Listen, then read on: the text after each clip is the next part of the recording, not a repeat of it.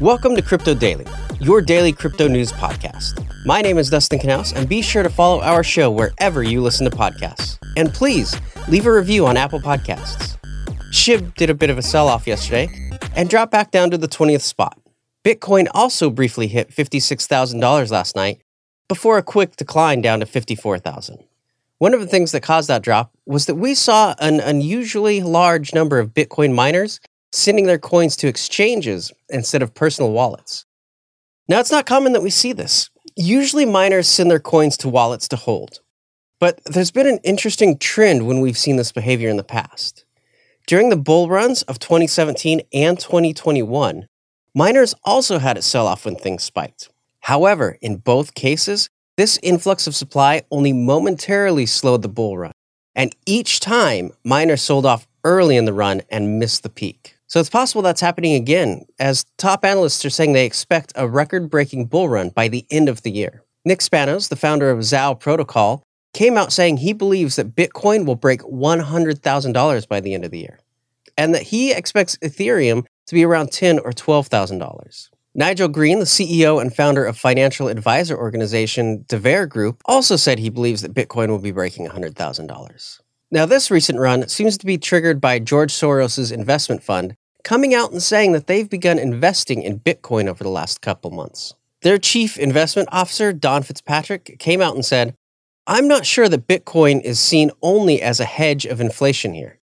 It has crossed the abyss into the mainstream." Now, this quote comes right as the Bitcoin market cap passes that of Facebook and Tesla. But let's be clear, not everyone believes in Bitcoin's success. ByteTree's investment chief, Charlie Morris, has come out saying that he believes that Bitcoin is overpriced and that it shouldn't be worth more than $28,000. His belief is that the premium that we're seeing now is due to China's leaving the market and Tesla buying into it. To change topics, if you're into mining, there's been some interesting news. For those of you that aren't, a lot of graphic card manufacturers have been putting limiters to discourage people from buying them for mining.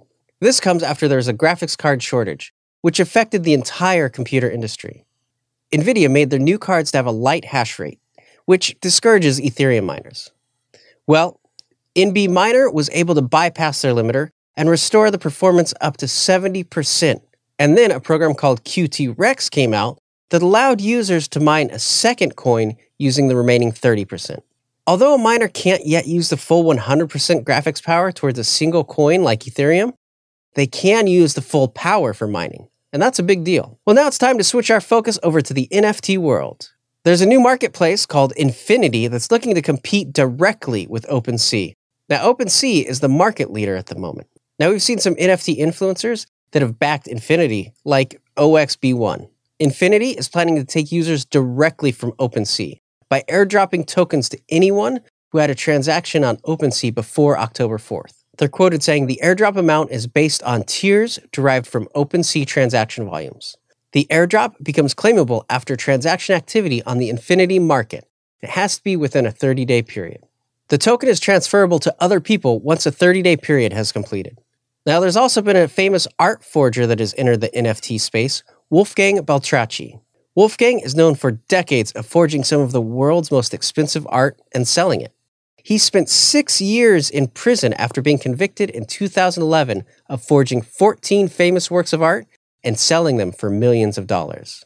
He's going to be selling 4,608 original digital artworks of the 500-year-old Salvatore Mundi painting.